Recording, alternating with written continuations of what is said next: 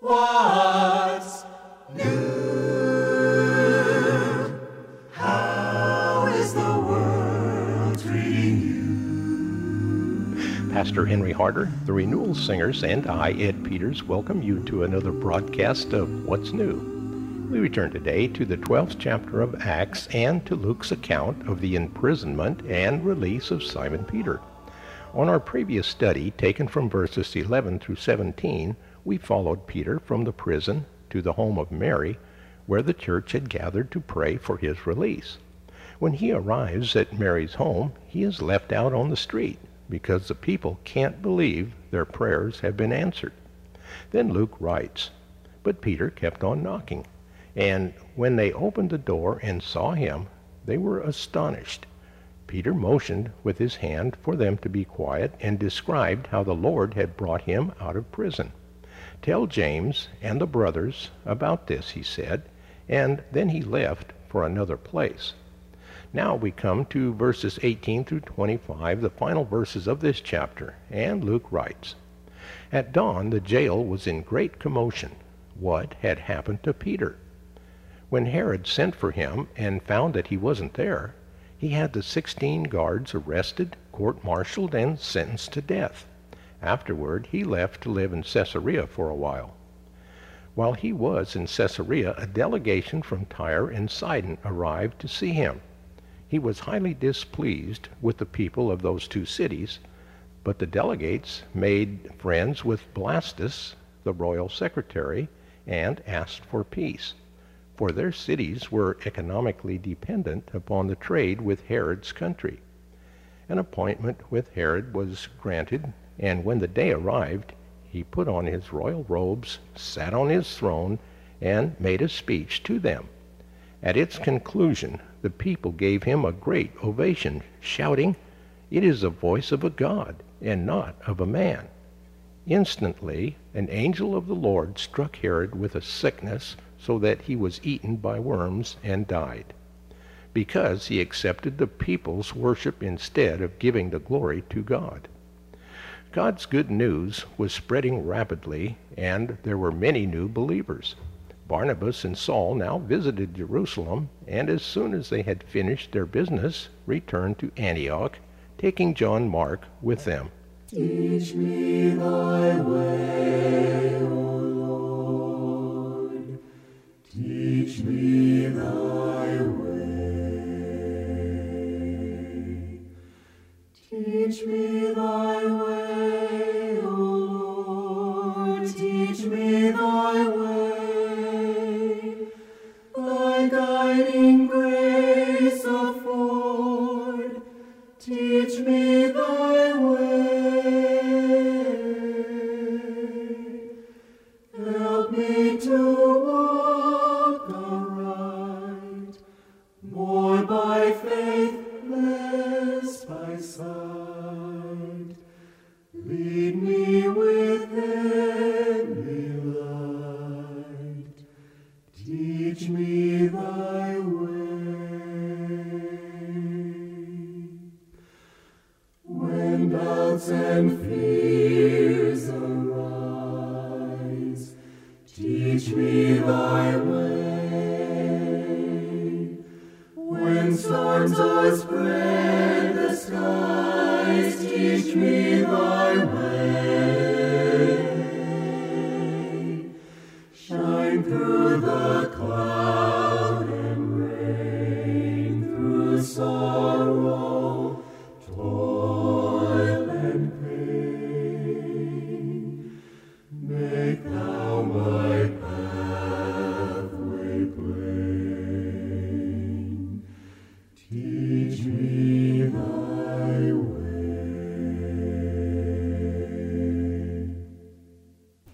God will not share his glory with anyone. He tells us this in Isaiah chapter 42, verse 8.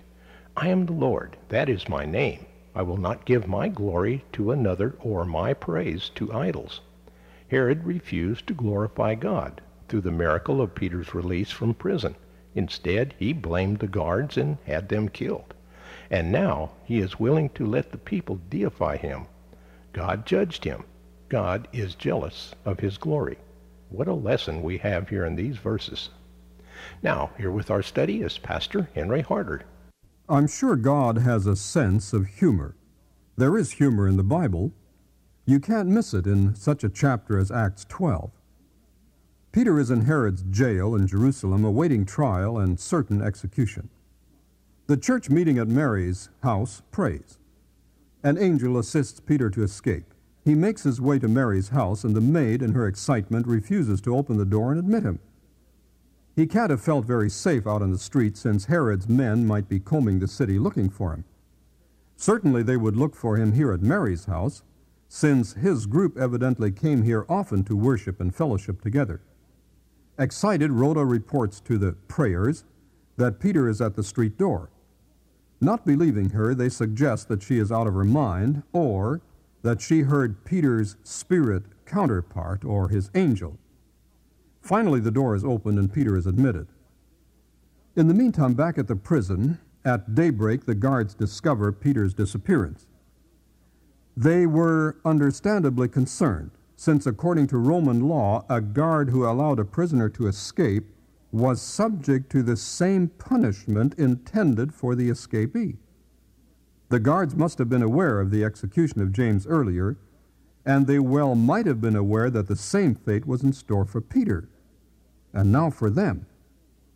There are other examples in Acts where Roman soldiers feared for their lives when they lost their prisoners. The guards were responsible for their prisoners. So Herod here grilled the guards. Nothing came out of this cross-examination, and Peter couldn't be found. Herod concluded that either the guards had plotted to release Peter, that this was an inside job, or any guards who allow prisoners to escape are irresponsible and unreliable. In any case, he had them all executed, all 16 of them.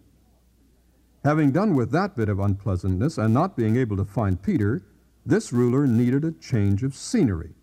He left Jerusalem for the seaside city of Caesarea on the Mediterranean. Now Luke the historian prepares his readers for the death of this king, Herod. Luke writes that Herod went to Caesarea and stayed there for a while, and then he adds this incident about Herod. He had been quarreling with the people of Tyre and Sidon. They now joined together and sought an audience with him. Having secured the support of Blastus, a trusted personal servant of the king, they asked for peace, because they depended on the king's country for their food supply. On the appointed day, Herod, wearing his royal robes, sat on his throne and delivered a public address to the people. They shouted, "This is the voice of a god, not of a man." Immediately, because Herod did not give praise to God, an angel of the Lord struck him down, and he was eaten by worms and died. For some reason not stated, King Herod was furious at Tyre and Sidon, two Phoenician coastal cities.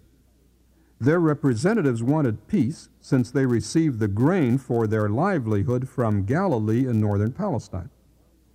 On the appointed day, the king put on his royal robes and took this occasion to make a speech to the representatives from Tyre and Sidon and to the largely Gentile population of the city of Caesarea.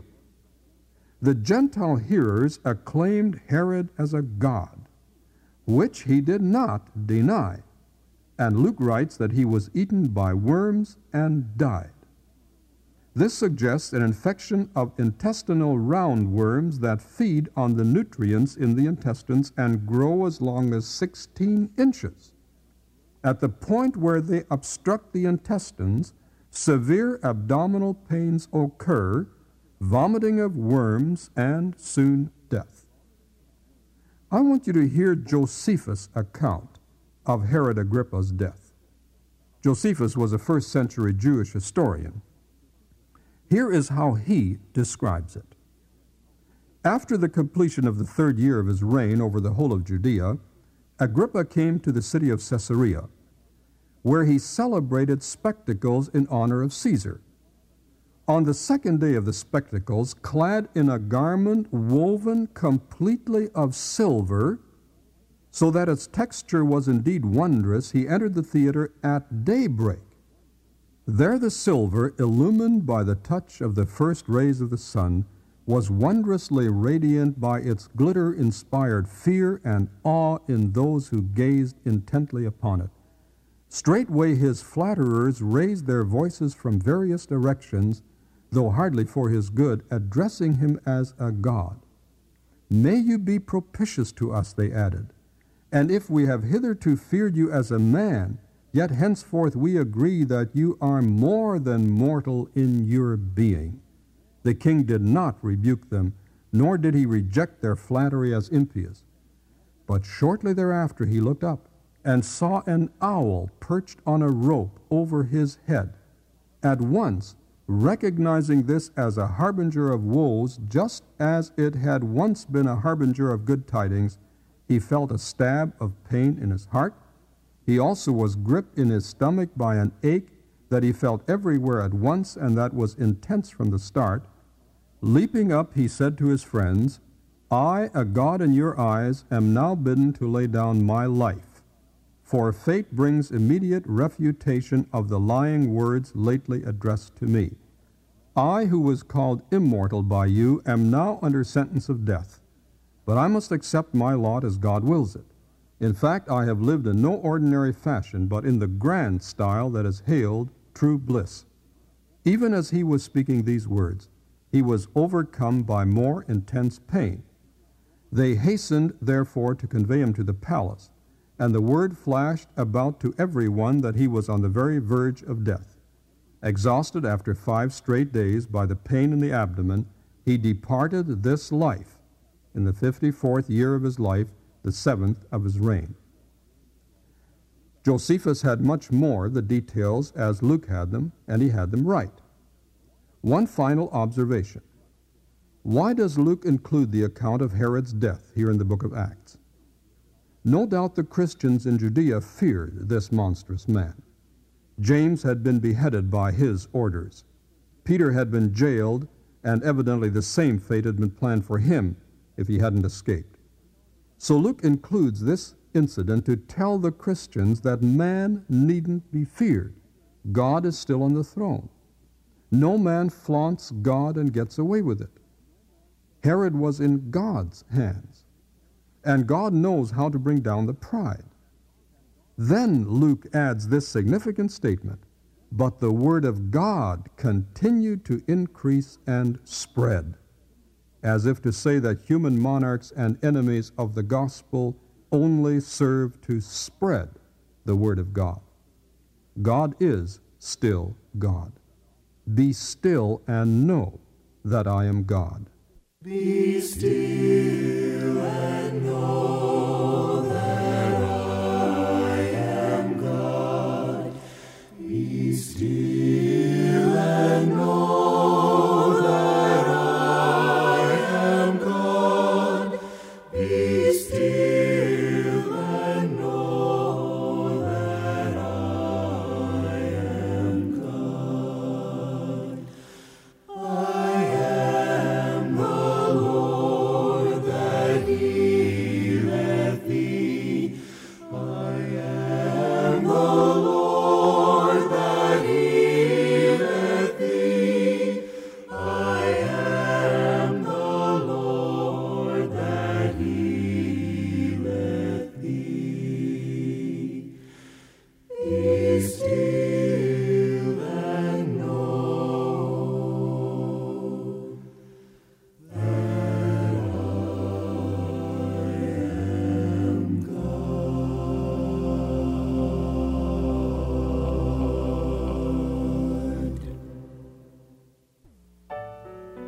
What's New is a radio production of Creative Encounters. Our mailing address is Post Office Box 848, Shafter, California, 93263, USA.